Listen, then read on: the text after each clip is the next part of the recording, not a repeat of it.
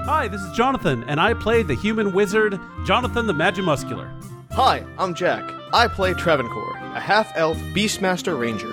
Hi, this is John. I play your half-orc barbarian, Carlton Tanks. Hi, this is Julia. I play the rock gnome cleric, Bernice Q. Burns. And I am Lauren, your humble DM, and welcome to Dungeon Drunks.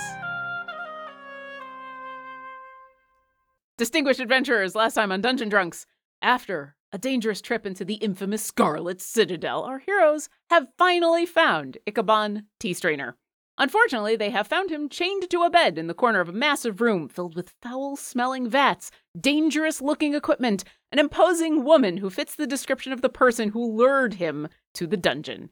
And that's where we begin tonight. Welcome to Dungeon Drunks. I'm your DM, Lauren, also known as Obo. I have special drink in Jack's special glasses. So, multiple months ago, a friend came into town, and several of us, this was after vaccinations, but before a lot of things were open. A friend came into town, and we went to a nearby distillery, the Woodinville Distillery, and which makes wonderful whiskey, which I'd had before, but I'd never actually been to the distillery. We were outside in one of their nice covered tent outdoor areas doing a tasting, and they have this special bottle. It is bourbon whiskey finished in port casks. And we bought a bottle because you can only get this at the distillery. And it is, Luke describes it as Christmas in a bottle, which is not wrong, but it is very, very nice. And we opened it earlier. I'll show off the bottle. Oh, wow. That's we pretty. Opened a little while ago. And so I have just a sniffer, just a little bit, and I've got other drinks that are non-alcoholic to enjoy, but cheers unto all of you as we enter the holiday season. L'chaim. L'chaim. Bernie, what are you drinking? Speaking of things that were purchased long ago, I feel so bad because, this is something we bought at the end of the summer, and then we went to the beach, and then I came back and life got crazy and my back went out. So I hadn't really been drinking because I think like any kind of pain medicine, you probably shouldn't mix with booze. This was just ibuprofen, but at the same time, better safe than sorry. Exactly. So in my fridge is this cherry wit, which it just looks like summer. It's November. Hey. But you know what? It's gonna be good, I hope. I don't know if I've had this before, so it's pretty. It is that kind of actual perfect golden-y color. I am really hoping that it isn't too sweet. I find a lot of beers are either why did you call this a cherry? There's no cherry flavor in it. Or they're like, hey, we're gonna go hard on the artificial flavoring and a ton of sugar. So, I would say it kind of firmly falls into not really cherry flavor, but it's just a good wit beer. And it is Side Launch Brewing Company. If anybody is, it's in Collingwood, Ontario. So you could, if you live in Ontario, you can probably find this in the summer in your kind of local beer section of your LCBO. Nice. I don't have a local LCBO, but I will definitely check it out and see, especially if I end up on the East Coast sometime soon, which, might happen. Well, one day you guys will all come up and visit. One day it will be safe enough to do so. Yeah. And money and time. The three things: safe, money, and time. Travancore, what are you drinking? Good people of Faerun. Travancore's choice this afternoon is brew. Instant coffee, popular in India. I don't know if it's exclusive to India or not. It's pretty straightforward instant coffee. You put the powder in, you put the hot water in, and you stir, add a creamer to enjoy. I'm actually trying it with some non-dairy creamer, which is a bit unusual because it's almost always milk with brew. Live tasting. Here we go. I've had instant coffee before, and I've been underwhelmed. I hope this is better. So, it's good. It tastes like brew. What I'm actually learning, though, is that there's this whole class of instant coffee that apparently people are celebrating and raising is better than percolator coffee. They're saying, if you go high up and enough on it, then it can actually taste really, really good. So I'm looking forward to going on this journey to figure it out. Yeah. Jonathan, what are you drinking? Hey, this is Jonathan. I play Jonathan the Magimuscular. Today I have an alcoholic coffee drink. It is just coffee and Kahlua and a little bit of rum and a little bit of Irish cream. And it's pretty good. Ooh, all of that sounds really, really good. Also, I appreciate the fact that we just went alcohol, coffee, alcoholic coffee. And fun fact, if I weren't in the situation that I'm in, I probably would have done bourbon today. So I have a bottle that's been waiting for me from the Total Wine in Claymont, and I haven't had a chance to open it. And yeah, the last time we were supposed to record was going to be the day, but life throws things at you. So instead of being a bourbon buddy, I get to be a coffee buddy. There you go. And We'll just hey, meet you in the know, middle. the bourbon will keep. It will stick around. It's true. And last but not least, Carlton, what are you drinking? Hey, this is John. I play Carlton, but not too long ago, definitely post-vaccinations, but I live in Texas where compliance isn't always the greatest, but anyways, last week, the missus and I went out to our local HEB, and I got a case of Dr. Pepper and Cream Zero, and that's what I'm drinking today. Whoa. Nice. Yeah, so we kind of made a little venture out of the house, but yeah, just regular old Dr. Pepper and Cream Zero. I mean, it's good stuff. Which is actually a lot better because it's not as sweet as the other Dr. Pepper Cream. Yeah. And once again, it looks like it's in the tiniest of adorable cans. Yeah, I love tiny cans. With all of that, let's get into it. So I gave a brief update, a brief recap of what you've all been up to, but I think it's time for some flavor text on the room that you've just opened the doors to. So this room that you enter on in, 3 large metal vats dominate the center of this huge room. The vats emit burps of gas and splashes of foul-smelling thick liquid. There's slime that's dripping or squirting out of cracked hoses patched with rags and resin. And occasionally, a shudder runs through the entire assembly. It all just shakes and makes that creaking metal noise that's very unnerving.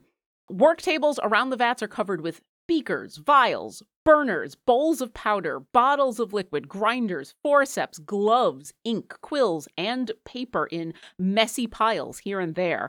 And in a nook on the west wall, you can see some simple living arrangements. A bed, a chest, some cooking grate piled with a bunch of dishes, and a familiar, disheveled halfling naturalist chained to the bed by his ankle that you all recognize as Ichabod Teastrainer.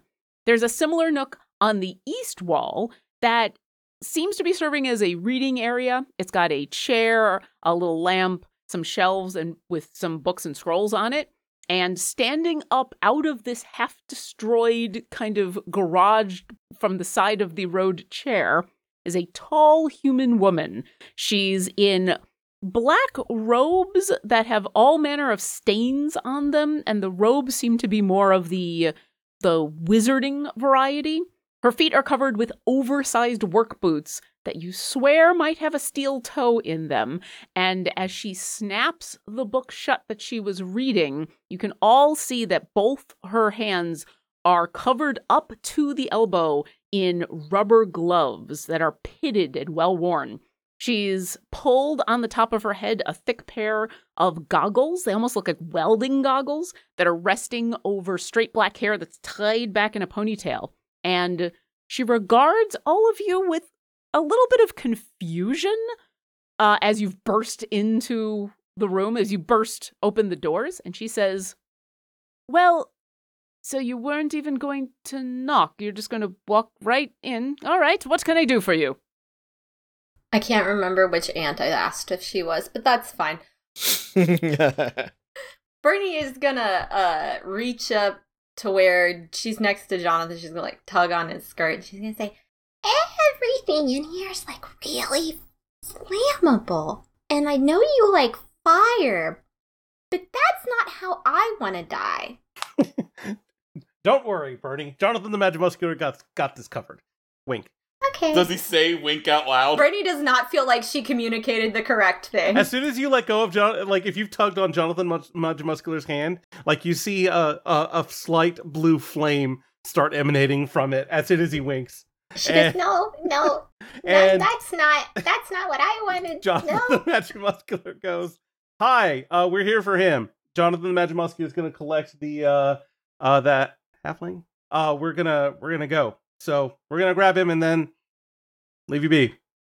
At that, Ichabod looks super excited and then kind of cocks his head at you, Jonathan, and says, "Oh, yes, I don't think we've met yet. Aras sent you. Yes, Jonathan the Magic Muscular. Level...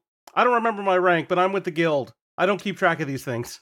Oh, good to know. Yes, please come and collect me. I would like to not be here anymore. Excellent.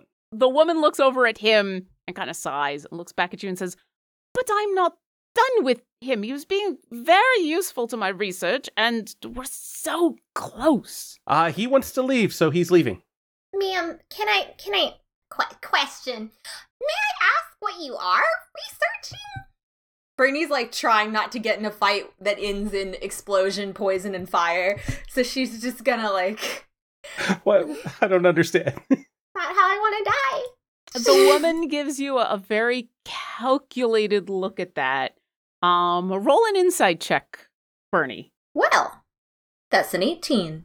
She's very obviously quite jealously guarding what she's doing. And your question, while it hasn't set her down a really bad path yet, you can immediately tell from the countenance on her face, the way it falls, the way she stiffens a little bit, the creak of her rubber gloves as she grips the book just a little bit tighter. There is a lot of suspicion there. Okay. Bernie, maybe I'm going to try. I'd like to use charisma to backtrack a little bit and make her feel comfortable. Well, what do you say? And we'll go there first. Okay. Look, you're an artificer? Yeah? No? Not artificer. What's the thing? The alchemist. That's the thing. I'm the one that has the artifice. You're an alchemist. Yeah, right? Alchemy? That thing with the there's a lot of liquid in here. So, I'm going to tell you right now. I like books. I like reading. It's great. Knowledge is power, all that stuff.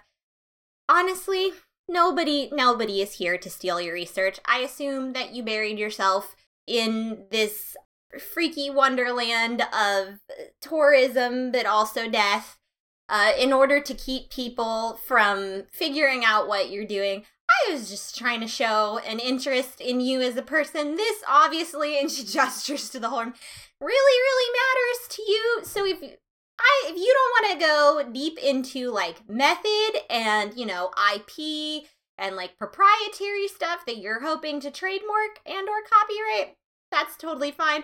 I just sort of wanted to know what you were hoping to achieve with this endeavor. And honestly, I gotta tell you, like, I imagine if you had talked to Mr. Crane over here and told him, he would probably have agreed to help you or, like, help you source an intern. Did you know most interns are unpaid anyway, and you really don't have to chain them to the bed in order to get work out of them? You just sort of have to promise them college credit. It's a really bad system and really unethical, but it already exists. You didn't have to go this far.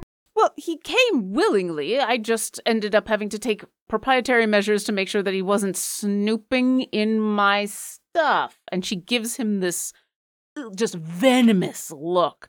And Ichabod actually folds his arms defiantly and says, "You didn't tell me that was your stuff. You didn't tell me exactly what you were doing. And you just kind of told me to help you figure everything out. And then you got upset when I looked at the wrong book. And then this happened."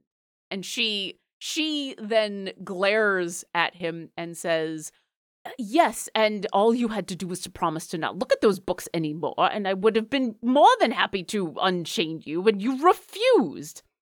Okay. And Okay. Ichabod looks like he's about to speak up again, but Okay. yeah. I see.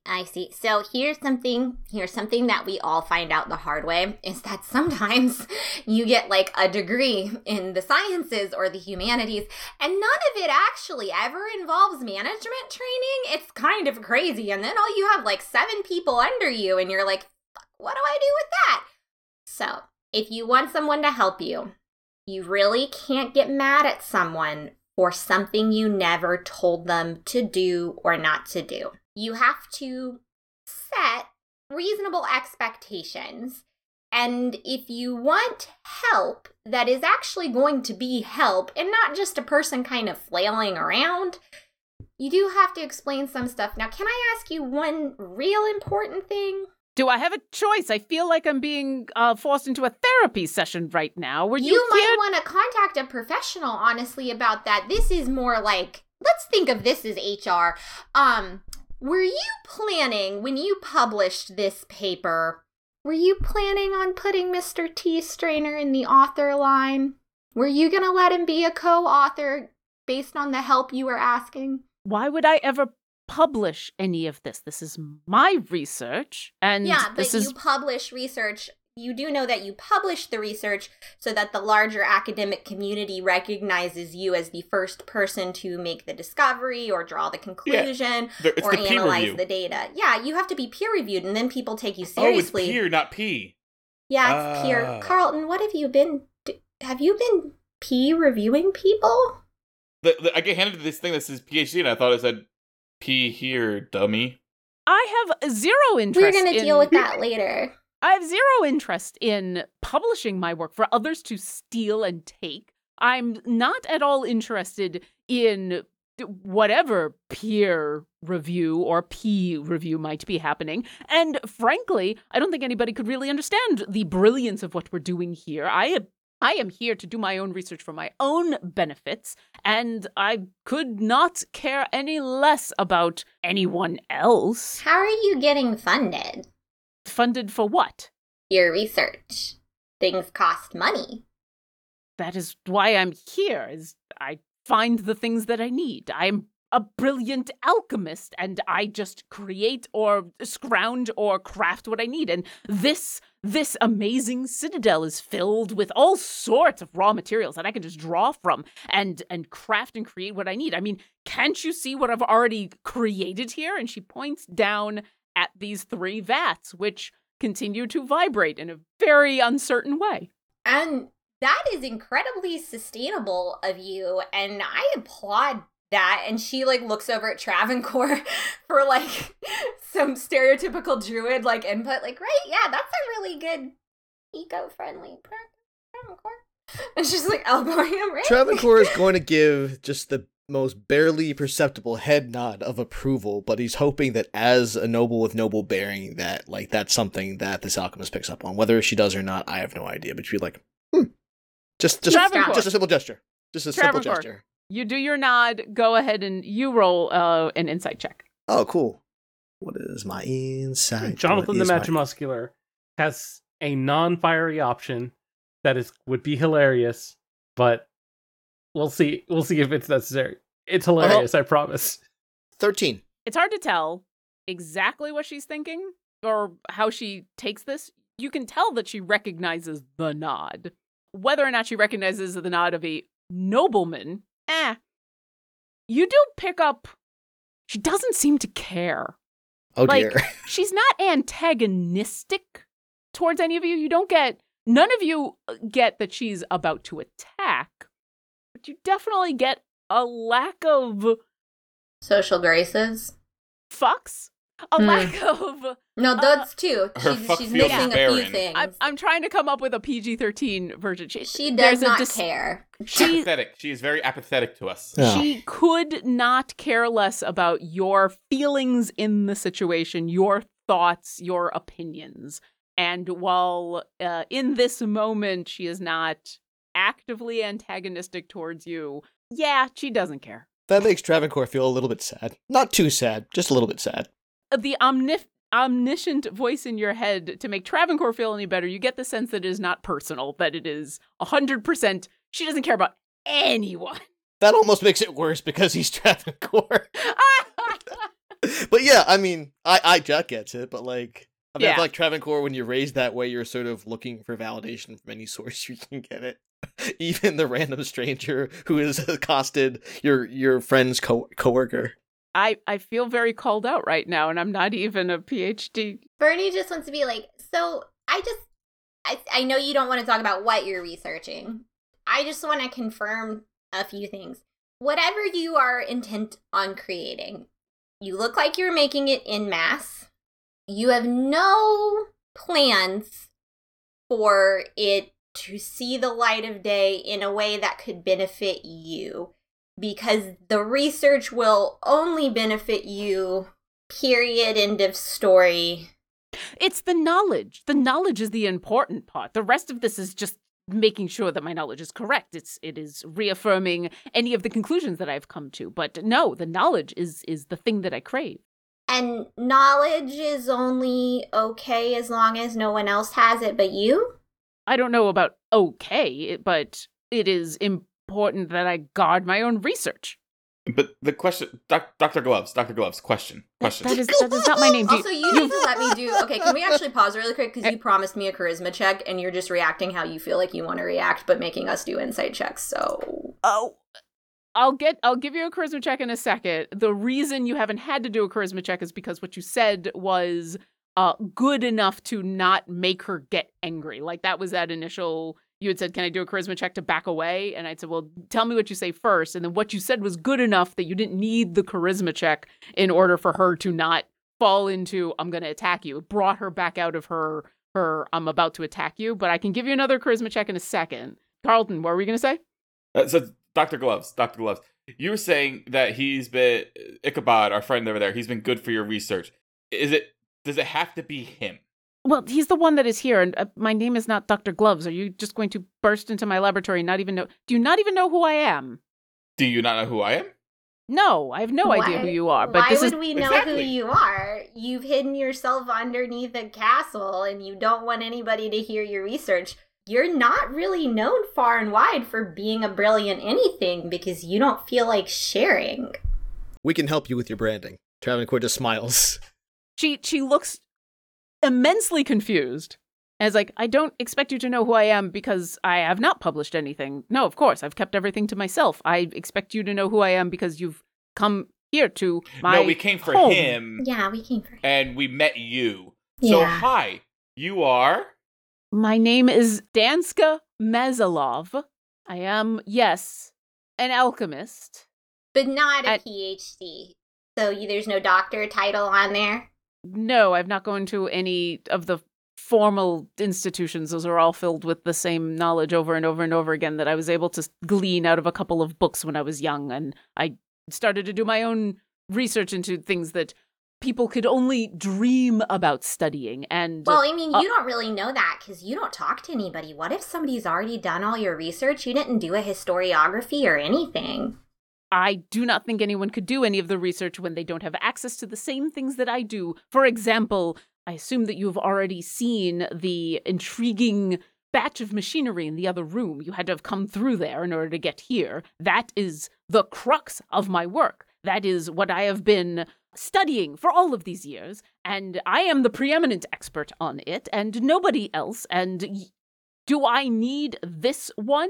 He's the one who came along. Maybe now I need you. I've needed to do a few things that needed a couple of more hands. Maybe it's time for all of you to stick around and help me if you're going to just wander into my home and insist on taking away my house guests.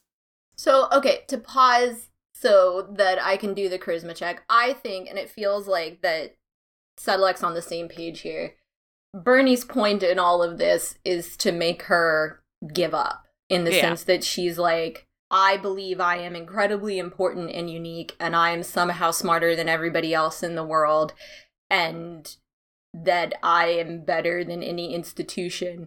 Literally, I think we're going with mean. Bernie wants to make her feel small. Okay. Like, emotionally small. Well, I think I'll give you one more piece of information that you would have all obviously gleaned from this, and then I'll let you decide on what kind of role you want to make. You're correct in all of this. On top of that is that overarching, she doesn't care what anybody else thinks. Yeah, but she cares a lot, actually. Because at least how you're playing her, how I read someone like this, is it is so important that she is like the best and the smartest and the brightest. It is, but she thinks that the only person who that matters to is herself. Okay, so then she needs to stop saying it out loud, because nobody who actually thinks those things would ever say that shit out loud. She'd be like, no, I need him, he's annoying. I mean, I already have a plan to kick off combat, so I'm okay with fighting her. Yeah. Well, but like, how do you feel? So you wanted to do a charisma check to try to persuade her to give... No, I just want to bully her at this point. Okay, so why don't you go ahead, because you've already hammered into her quite a bit. Why don't you go ahead and give me an intimidation check?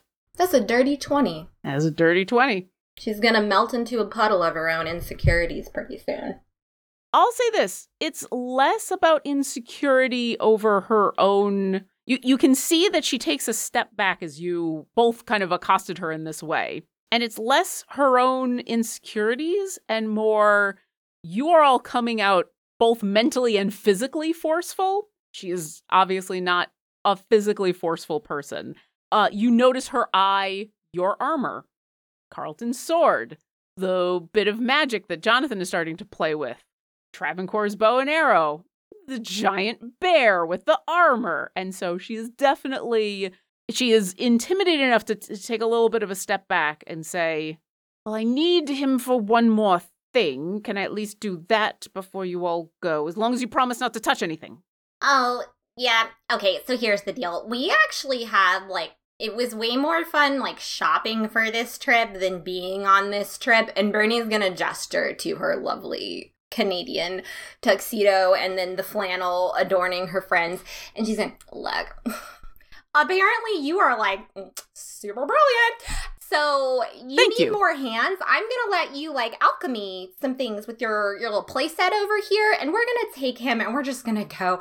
Because you seem to have realized what the rest of the world already knows, which is nobody knows who you are. Nobody really cares what you do. We're here for him. He's the one that matters. If you could, before you make, a massive mistake and she's going to eye the vats and, blow this place to hell with your, ineptitude, will you wait until we've just, got him and left? Because this isn't, like I told Jonathan earlier, this really isn't the way I feel like dying today. And I've got a lot of healing power, but healing burns, it's really precise because, the skin, if it heals on its own, it gets really shiny.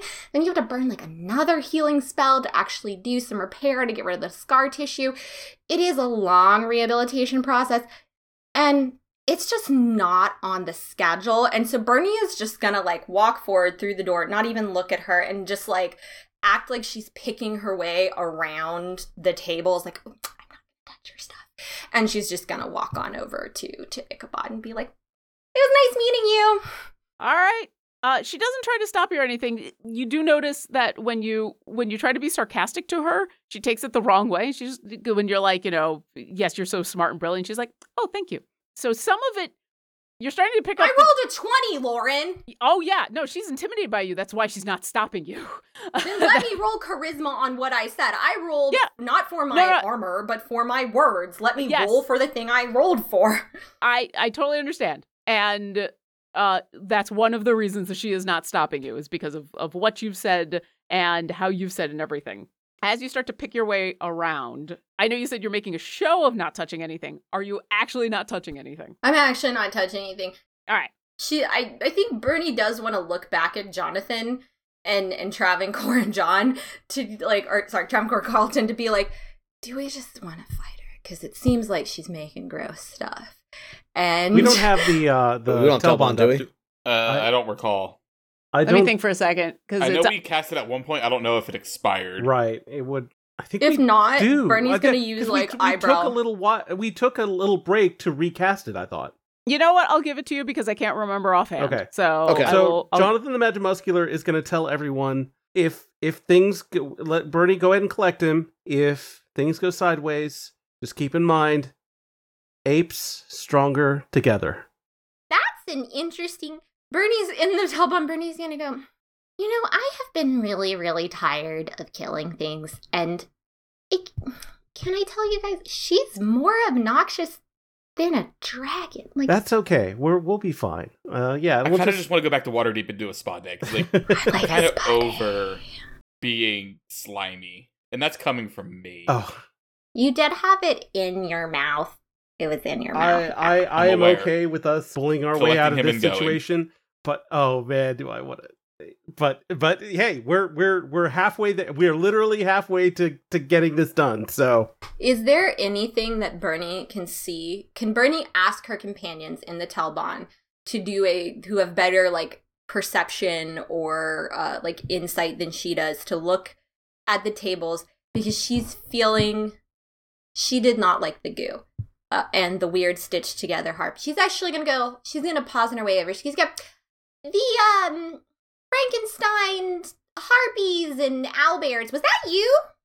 She's going to answer that in a second. I'll say you have a couple of options as far as examining like the stuff on the tables and the goo, because you're entering the room.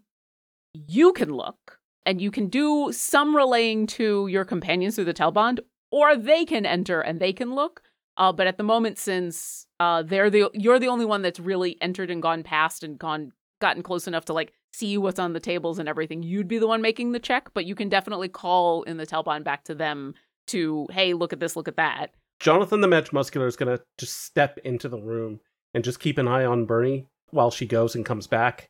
But is also going to look around and see if his arcane eye can determine anything else.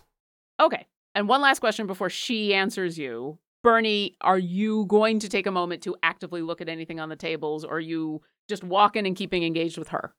Yeah. I'll do an insight check to see. She's looking for something that would, if it this is what Bernie would like. Something that will break if it falls off the table. Something that won't harm her if she pushes it off the table, but will piss this lady off. Sorry, I am spoiling for a fight, and I think the idea of letting an ape loose in this room is actually a really good one. So I think we're gonna provoke some shit if you guys are okay with that. I mean, is that what you say in the Telbond? You don't hear Jonathan the Match Muscular respond, but you hear a hee. Oh, I'm sorry. Yeah, you hear a Bernie says that in the Telbond. Bernie says, Travancore is going to chime in and say, if you look at the tables, and she might think you're trying to steal her research, we have a chance to do a peaceful extraction here. Maybe we should try and go for it. I just really don't like her. Doesn't matter. We can be out of here, and the sooner we're done, the sooner we get to go back. Okay. At this point, she's going to say, Travancore, okay, so here's the other thing. I don't like her. And I have a feeling that if it were up to her, and she's like picking, she's just being a really obnoxious little, like, she's like doing like the kind of tiptoe where your knees come up to your chest. You're not on Coco Snoot, right? No, she's not. She left Coco Snoot at the door. She's not gonna. She saw the vat. She's like, not my dog. And she's like occasionally like kind of like daintily got her hands up, and then she like flips her the bird every now and then. But she's gonna say, there's a lot of people who come through here. Carlton's tongue became a slime. An ooze was an ooze. An ooze. It was easy, yeah. There's a lot of idiots that come through here. Are we any way concerned that we will not be the last people to stumble upon what she's doing and suffer ill effects? Well, we did damage the machine that she couldn't figure out how to work, so... And Bernie's kind of like, but what about these things? So, we're able to get Ichabod, which is what we were hired to do. We're not... I do agree that this could go bad, but we're also not the world's police. That's fair. And, yeah, she's doing some shady shit, but is that a death sentence? If she's taking apart creatures without their consent and putting them back together. Well, Ichabod is not taken apart. I think what's happening is they're getting exposed to the ooze and the different flavors of ooze and getting mutated. They're not getting Frankenstein. They're getting... Is that accurate, or is there actually some Frankensteining going on? It's nice that you've said that. So she's going to respond to Bernie asking about those creatures at the same time that I would like Jonathan and Bertie to make either perception or investigation checks. Perception is going to give you kind of a wider look around. Investigation, for sure. Yeah. So I'll tell you in advance. Character. Perception is going to give you a wider look around the room so you can get more of an idea in general of the stuff in the room. Investigation is going to give you more details about the stuff that you're next to. So basically the tables that you're right next to. Give me those numbers. I'll have her respond, and then you can decide what to do next. Well, okay, Jonathan, you've got better investigation, right? Yarp. I got better perception, so that's what we're going to do. All right. So Jonathan the Magimuscular gets an 18 investigation. Okay. That was an 8 on perception. Bernie's paying way too much attention to how she's attempting to insult this woman instead of actually looking around the room. I mean, that's fair. That's fair.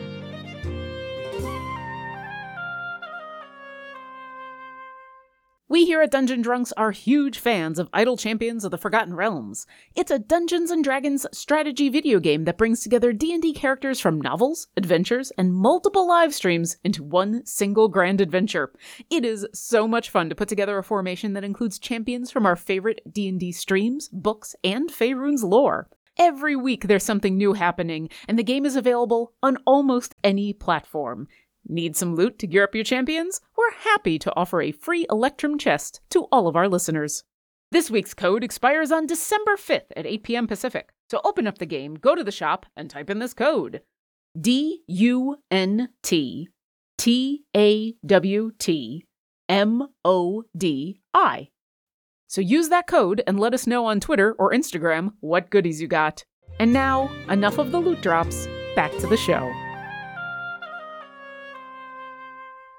So Bernie, as you call out to her, as you're miming the tiptoeing, heading towards Ichabod, yeah, it's a little hard to get some details about this room more than what you've already seen.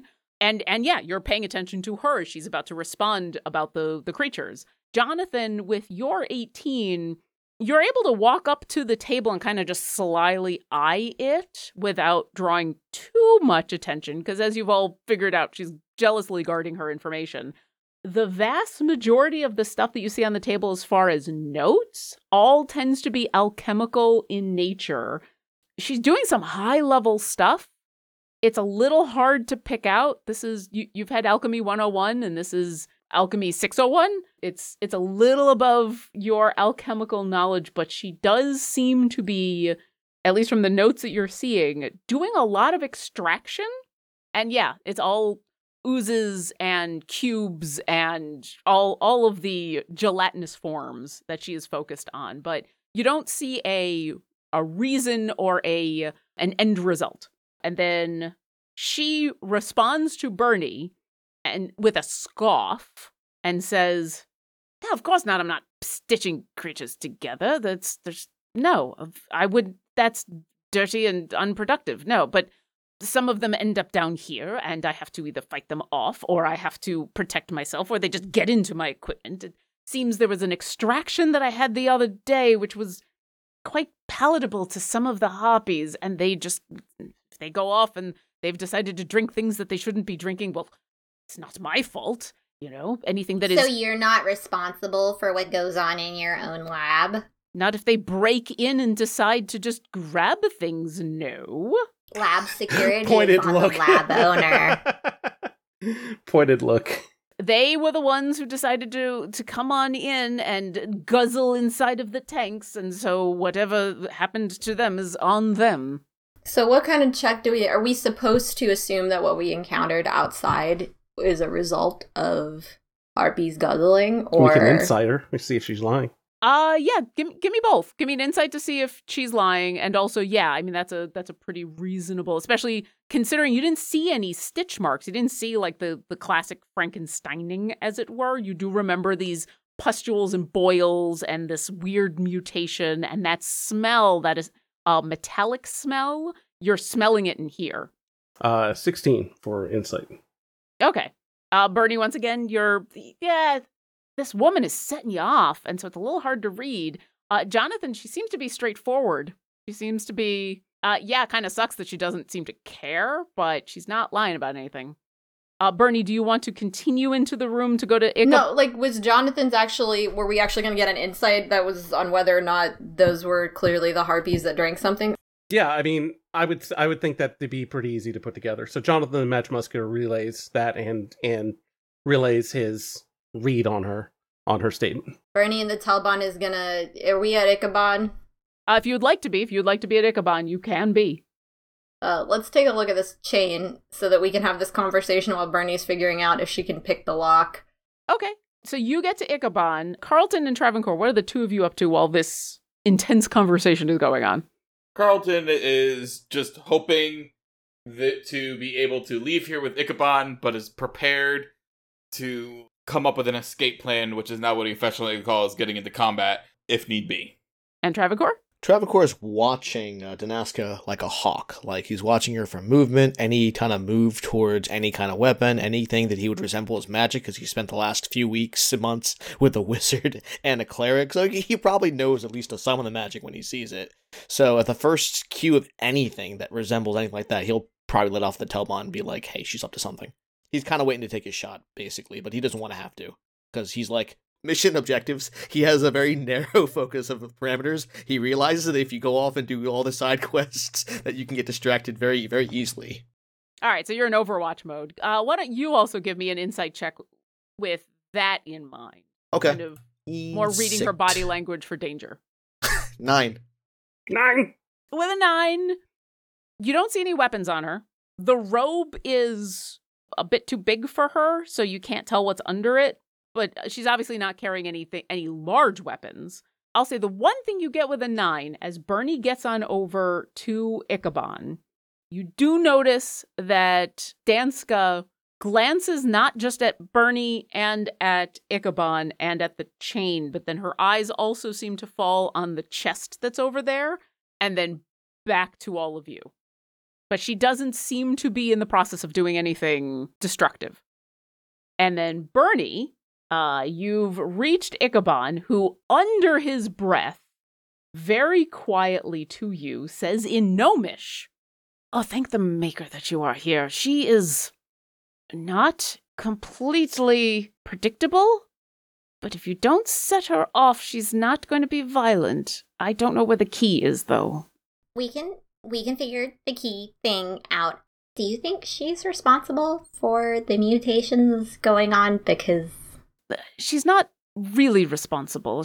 I've only been here a very short time, so I don't know for sure, but I do get the sense that she's not experimenting on anything. And at least while I was here, there was the break-in. There was a couple of, I'm not exactly sure what they were. They were already pretty big, hairy, lumbering beasts that came in. They're drawn to whatever she is extracting, and I'm not exactly sure, but she's not lying about the fact that creatures come on in here and just grab her stuff, but I'm sure whatever she is making is dangerous. Like what we're doing. But she's not making any, and this is all a no, she's not making any effort to secure her stuff better after the break-in, maybe?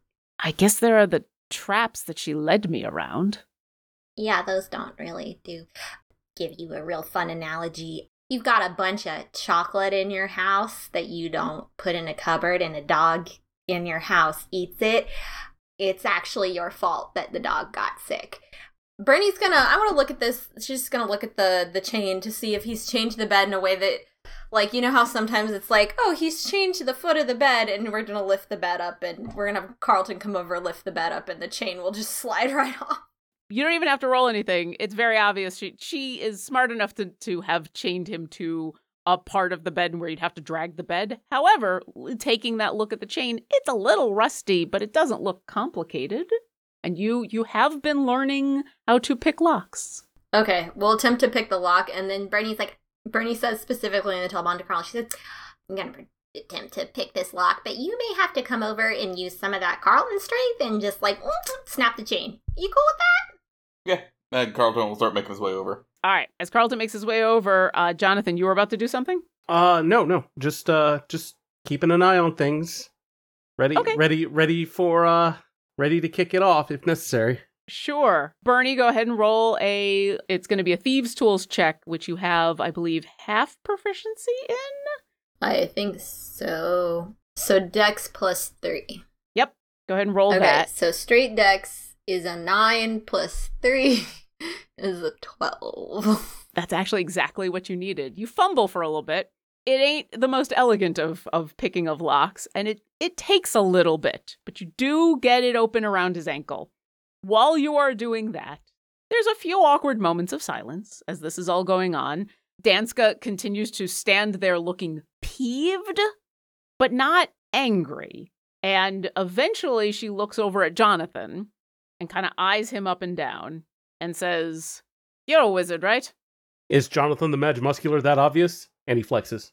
Well, I don't like to assume, but you do have the trappings. I do also have these traps! And he flexes his traps. The work you have done on your physical form is very impressive, especially for a wizard. Thank you. how would you like a little exchange of knowledge if you're going to take away the person that I've been working with? Jonathan the Magimuscular's eyebrow raises up, and then he catches it, and then raises it back down with his finger. And he goes, what sort of exchange? What languages do you read? That's a good question. I feel like that's a Travancore exchange. Do you want me to sing the song while I'm bringing it up or no? It's like, oh, well, yeah, the wizarding languages, the common tongue, and he says Draconic and Draconic. Okay. Travancore, so they're having this conversation across, so you can hear it. I like it. I've been going Yiddish with my This Travancore. is why Bernie actually fumbles, because she's like saying the instructions to herself. She's like made a Travancore level song, and she's like, and then you do this, and then she hears It has to start over. God damn it. Travancore, did you want to speak up with your languages at this point, or are you still staying Overwatch? Travancore is eagle eye on the mission. The mission parameter is to extract Ichabod and nothing else. So Okay. he's focused on that. He figures anything he does or volunteers will just prolong this exchange, which he has no interest in. Okay. Danska looks a tiny bit disappointed and says, one of the things I was hoping that he could help with was I was hoping to translate this bit of this book that's in Undercommon that I can't quite get. I was going to offer a little bit of an exchange. I have items of use that you might be interested in. I'm not just talking about him. I'm talking about like actual magical things. This Again, place, the other eyebrow raises, and Jonathan the Magimuscular catches it, lowers it back down. this place is deep. They have dug well into the center of the citadel, looking for the ley lines and the things that are deeper in the earth that I really have no interest in. But sometimes it's good to go to those places to pick up things, and often I come back with interesting items I cannot use, and he was uninterested in most of those, and he did not speak Undercommon, which I thought he did. And the two of them glare at each other for a moment, and it's almost like that friendship gone bad glare. Like, you don't know what happened between these two, but there's more than just she convinced him to come and then chained him to a bed. Ooh, sauciness? I feel Tea, like tea? this is if we Bernie in the chat after hearing the Telbon after hearing this, she goes, actually I can rechain him to this bed, and if we leave this alone for like 4 more days, this is gonna become a really kinky enemies to lovers story. Jonathan, It's been friends to enemies to friends to enemies to lovers. It's been a That's trip. called second chance enemies to lovers. There you go. Jonathan the Magimuscular is gonna relay to Travancore and say, well, Jonathan the Magimuscular sees, and I guess it's relay to everyone. Jonathan the Magimuscular sees a couple of benefits. Because Travancore speaks Undercommon, right? Yeah. Okay. So, we that can... glare. We That- can I get... saw that glare. Keep mind. Travancore's like, I don't know if I want to Listen, it's only a keen mind if I'm paying attention. Anyway, so, your focus determines your reality. Thank you, Qui-Gon. All right. So Jonathan the Magimuscular is going to say a couple of benefits. 1, we get loot. You may get loot. I don't know what she's got, but maybe it's something that, if it's not something that these two use, maybe it's something that a cleric could use, or a ranger could use, or a druid could use. But also, if you go over there and read it to her, it puts you in perfect position for what Jonathan the Magimuscular is calling in his head now Operation Jane Goodall. She was one of the guild's best naturalists. I don't actually know where she is now. I haven't kept. I didn't read the role. No, But anyway, it puts you in great position for this mysterious operation that I have in mind. All right, in the name of Jane Goodall. So, Jane Goodall. Jane Gouda. so yeah, Travancore just tells Jonathan, "Just watch my 6," and then Travancore, Got it, buddy. very pointedly in Undercommon says, "Yeah, what do you got?" And he starts walking slowly over to her. Her eye snapped to you. It's very obvious she does not understand what you're saying, but seems to get the gist of what has happened. And says, Undercommon has one of those ways, like you may not understand the dude talking French, but they're talking French. yeah, she got the accent.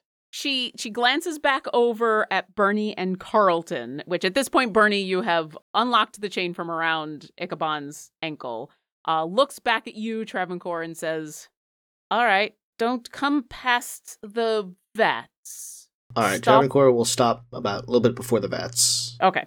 She descends from this little alcove that she's been in, puts the book that she's been reading down on the chair, and moves over to the table, rifles around in some of the paperwork, and pulls out what looks like a traveler's notebook.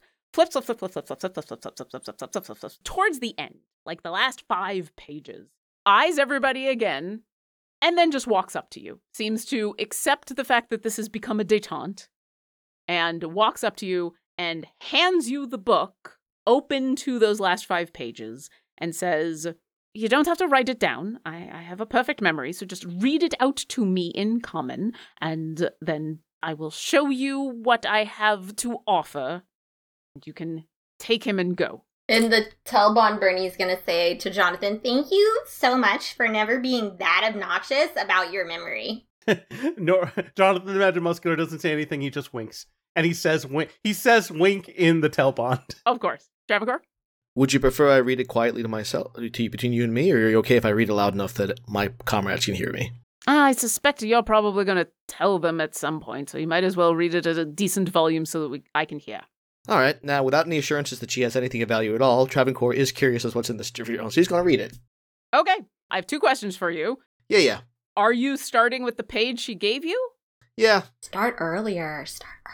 Well, Wait. and I'll say you Snoop, do notice. Snoop, read it in your head and then change a few bits for her so that her research is fucked up. Well, look, we're not gonna fight her. We can at least Well, screw with her. if I point. flip before, she's going to see me do it. That's the only thing. Like, if she point out exactly where she wants me to start, if it's, like, down the page, there's nothing to stop me from reading this before it's down the page. So if That's there's a true. way to snoop on that, I might just scan that real quick and then start where she'd asked me to read, because that's what she's asked me to do.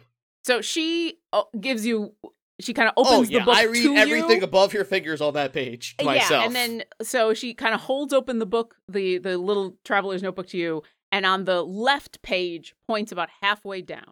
And so she points about halfway down. You can see that everything from before where she's pointing is also written in Undercommon, but there's notes in a different handwriting along the margins. So it seems like she's at least gotten some of the translation.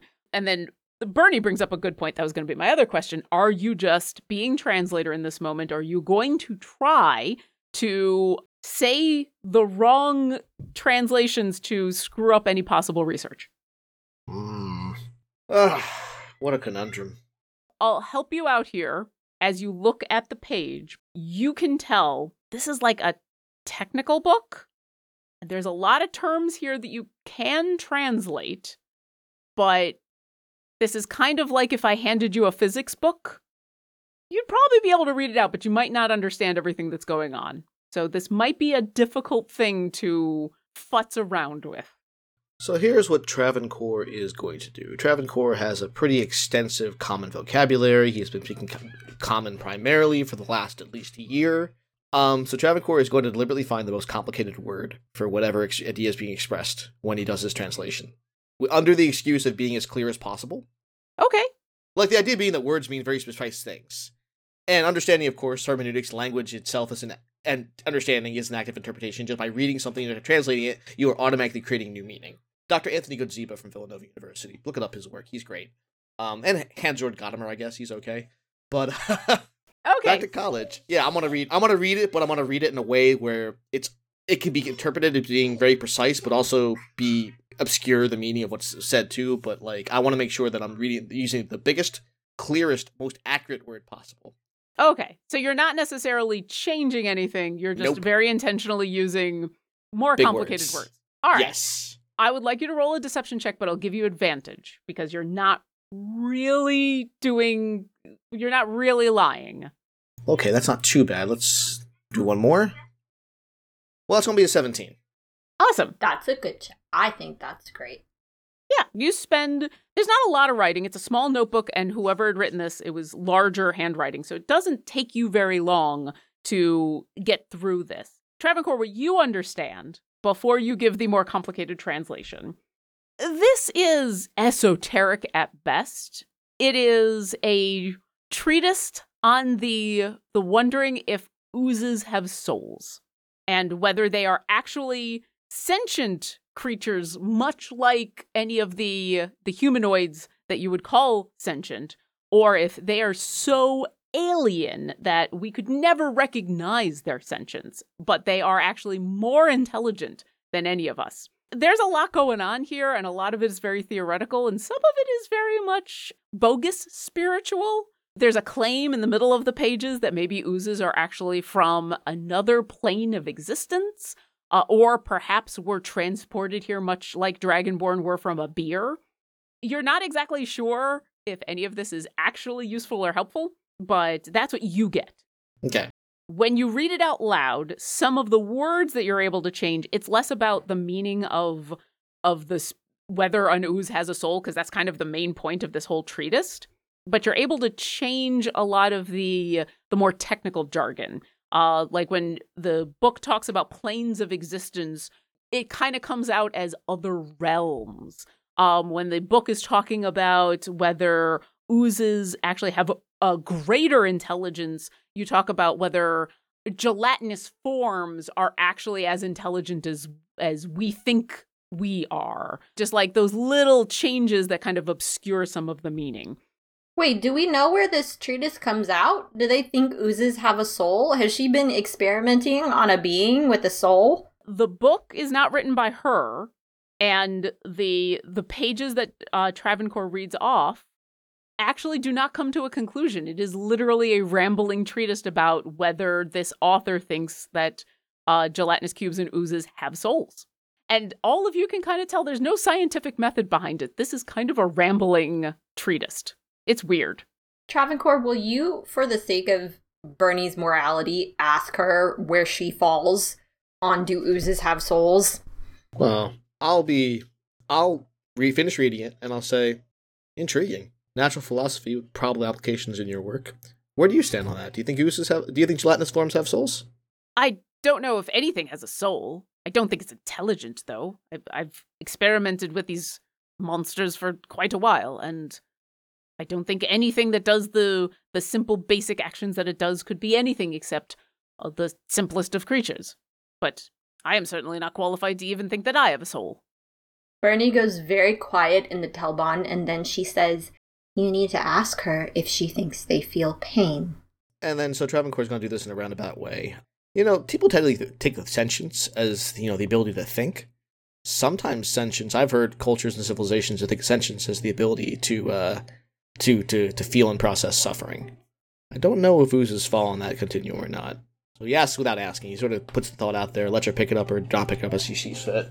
Well, the ones that have attacked me when I have attacked them in return have not shown any capacity to run away, so take that what you will. Interesting. And you all have your own experiences with oozes, so it's kind of up to you.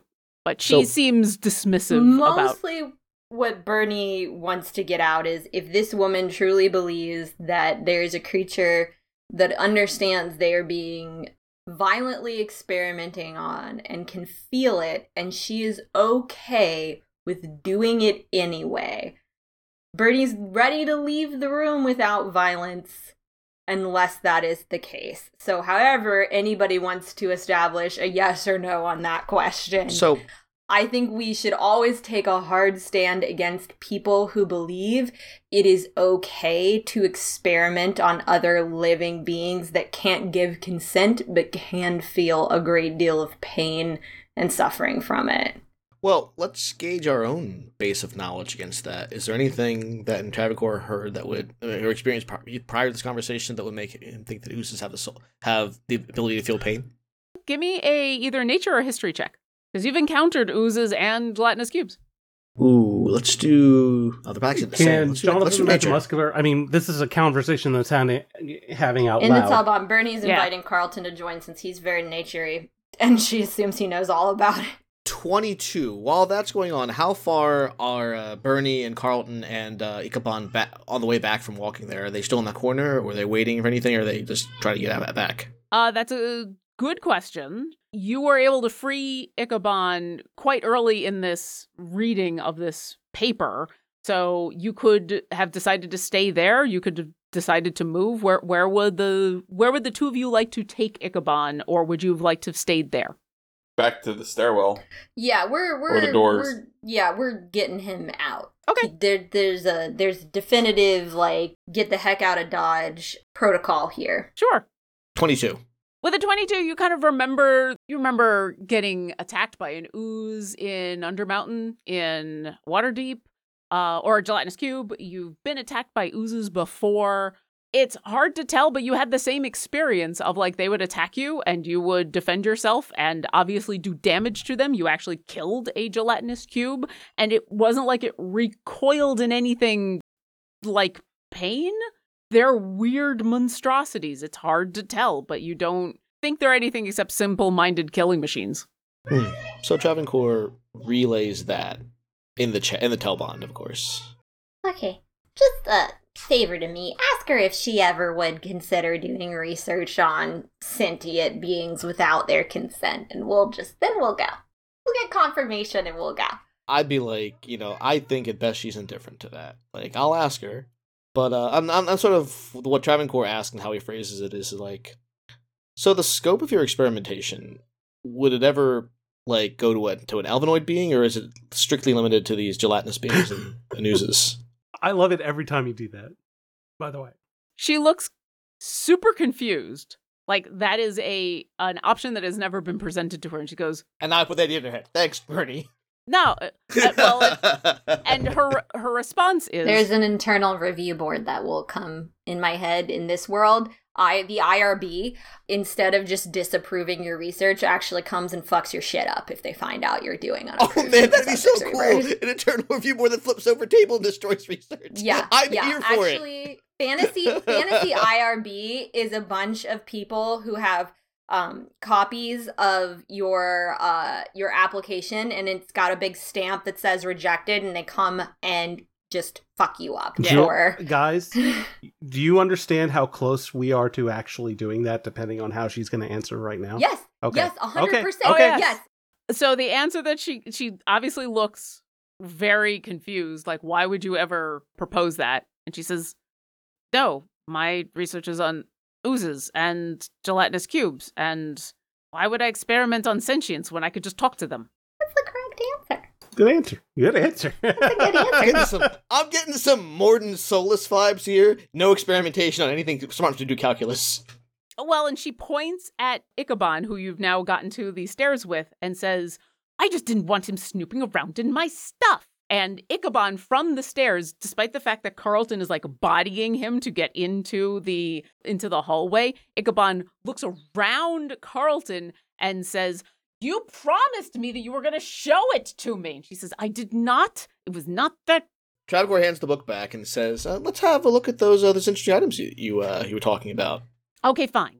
Come along the long way. The middle vat is unstable in ways that I wouldn't want you to accidentally set off. And she walks literally all the way to the back of the room and then around to where Ichabod was. All right, Travancore walks exactly at the pace and the pattern that she walks, very careful to mimic her steps. All right. She takes out a key, opens up the chest, and basically Vanna Whites the chest in a way, as though nothing in there is anything special. And she says, if there is an item here that you are interested in, go for it, and maybe we can part here on slightly okay terms. And if either of you come back with any more information about some of the research that I've been going about, maybe I will part with more.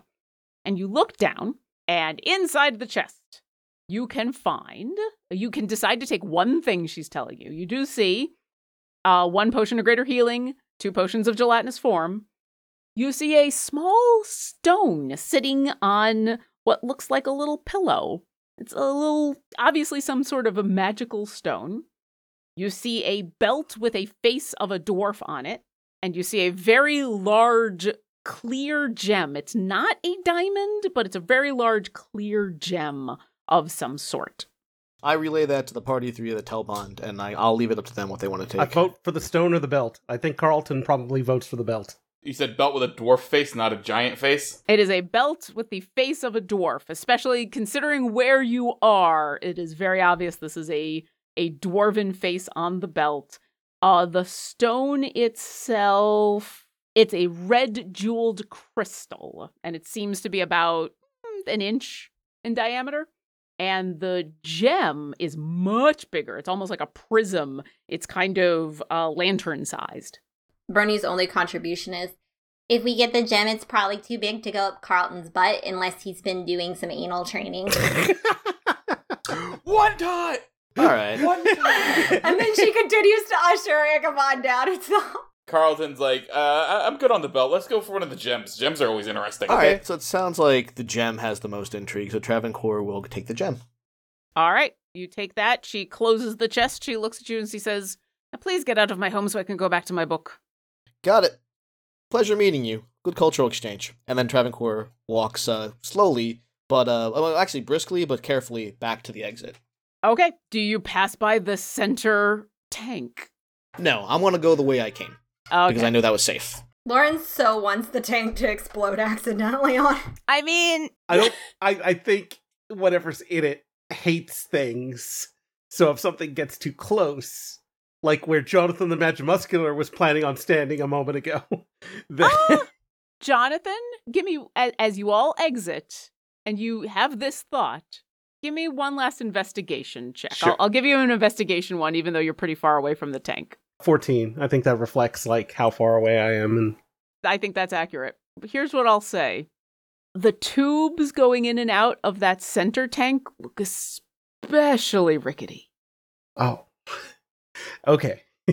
Well, Meanwhile, as you're walking away, Ichabod is chattering on, now back in common, of she was just impossible to work with, and I thought that this was going to be something interesting, and yes, she was definitely capable of getting us down here, but like this entire setup is just completely untenable. And you know, the fact that she would get so upset about sharing her research, and then the chains came out. I mean, what an absolute! And then before he can say something fairly nasty, Jonathan's Jonathan's like, okay, Daniska, we're good. Thank you so much. And he backs out, and he goes to T-Strain, and he's like, we'll talk when we get topside.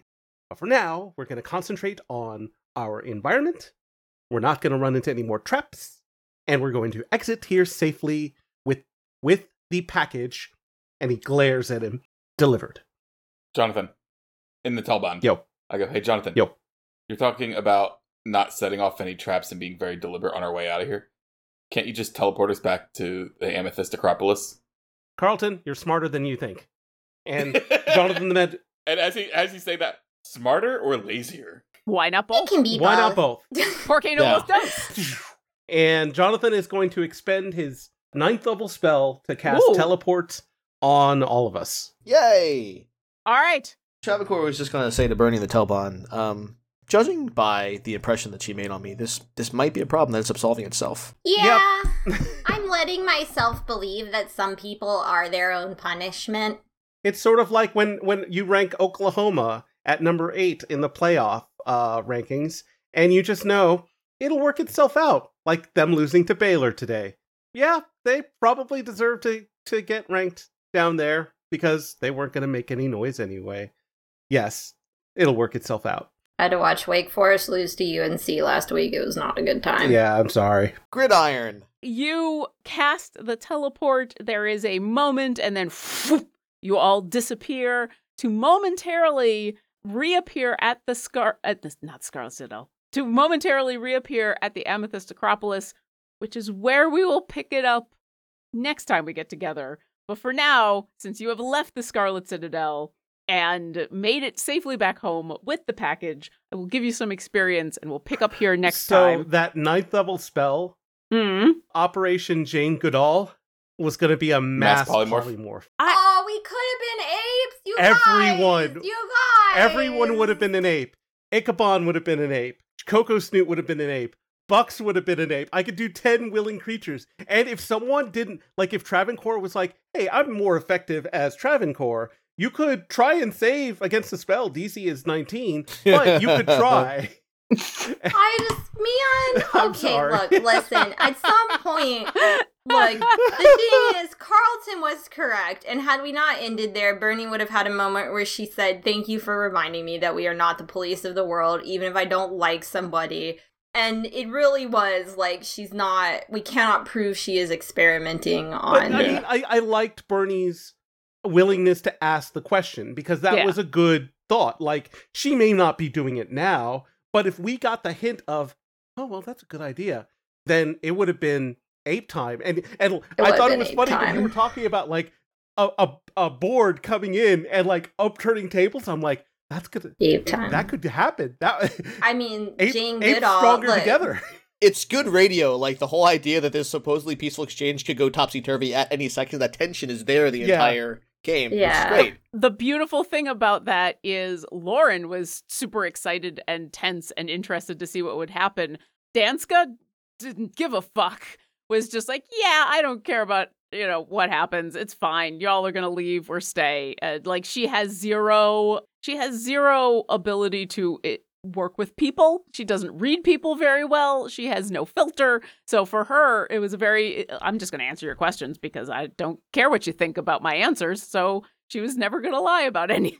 But Lauren the whole time was like, oh, any second now, this could go off. You know what's funny is that if Lauren had not forbade me from last level to take Wish, I wouldn't have taken Mass Polymorph. So that wouldn't have been an option for me. But one of these days. Mm-hmm. One of these days, we're going to be in a Jane situation where we get to Operation Jane Goodall. I like this because this means now you have had a chance to tell everybody, and so now everybody will be prepared for that moment. But let me get you some experience so that planning for next time can happen. So for the Jane Goodall eventuality, for going... Oh, wait, that's the title of the episode! That might be the title. We'll see. Well, the Jane Goodall eventuality. I'm dying. For going into a game convinced there was going to be a fight and yet not actually having a fight. It really was a map for a social encounter. Listen. I was gonna have Bernie look at her like when your cat looks at you and pushes your glass of water off of the countertop and just be like, oops. That would have set everything off. She would have. Yeah, but she would have tried to chain you to the bed. 2 members of our party said I would not like to pick a fight, and Bernie desperately wanted to pick a fight, but likes her party better than she likes picking a fight. which is why y'all get along. And as normal, I will give you the experience for that fight, even though you avoided the fight. All together with all of the fun role-playing and everything would be a total of 16,000 experience to split between the 4 of you. That's easy. And the next time we get together, you will be appearing in the Amethyst Acropolis, and we will be concluding this part of your trip into the Scarlet Citadel. Dun dun dun. For future reference, what you picked up was a Gem of Brightness. Oh. Does it glow? It does. Did we get basically a salt lamp? Kind of. Pretty, but does nothing? No, it does. It does quite a few fun things. Okay. So this prism has 50 charges. While you're holding it, you can use an action to speak one of 3 command words to cause one of the following effects. One of the command words makes it shed super bright light. This doesn't expend a charge. It lasts until you use a bonus action to tell it to stop. You can use another command word to cause it to basically fire a beam of light at one creature. They have to make a Constitution saving throw or become blinded. And the third command is it flares with bright light in a cone, and each creature in that cone must make a saving throw or basically also be blinded. So it's if we get enough of these, we can put on a laser light show. It is a laser. I'm a firing my laser. It is. Yeah, I thought it would be a fun thing for you to have. Thanks for listening to our adventure. If you've enjoyed our show, visit us at dungeondrunks.com for links to all of our social media, pictures and bio of our cast, a full list of credits, and more. We'd appreciate it if you left us a review, and we would love it if you come support us on Patreon. Visit patreon.com/dungeondrunks to sign up. Thanks again, and we'll see you next encounter. We appreciate all of our patrons, and extend a special thanks to our top-tier patrons. Thank you Megan, Lori, aka Calamity Jane, Sir Narvi and Sailor Tweak, John Adi, Linnea Boyev, Rebecca, aka Bunny Monster, and Hunted Shadows LLC.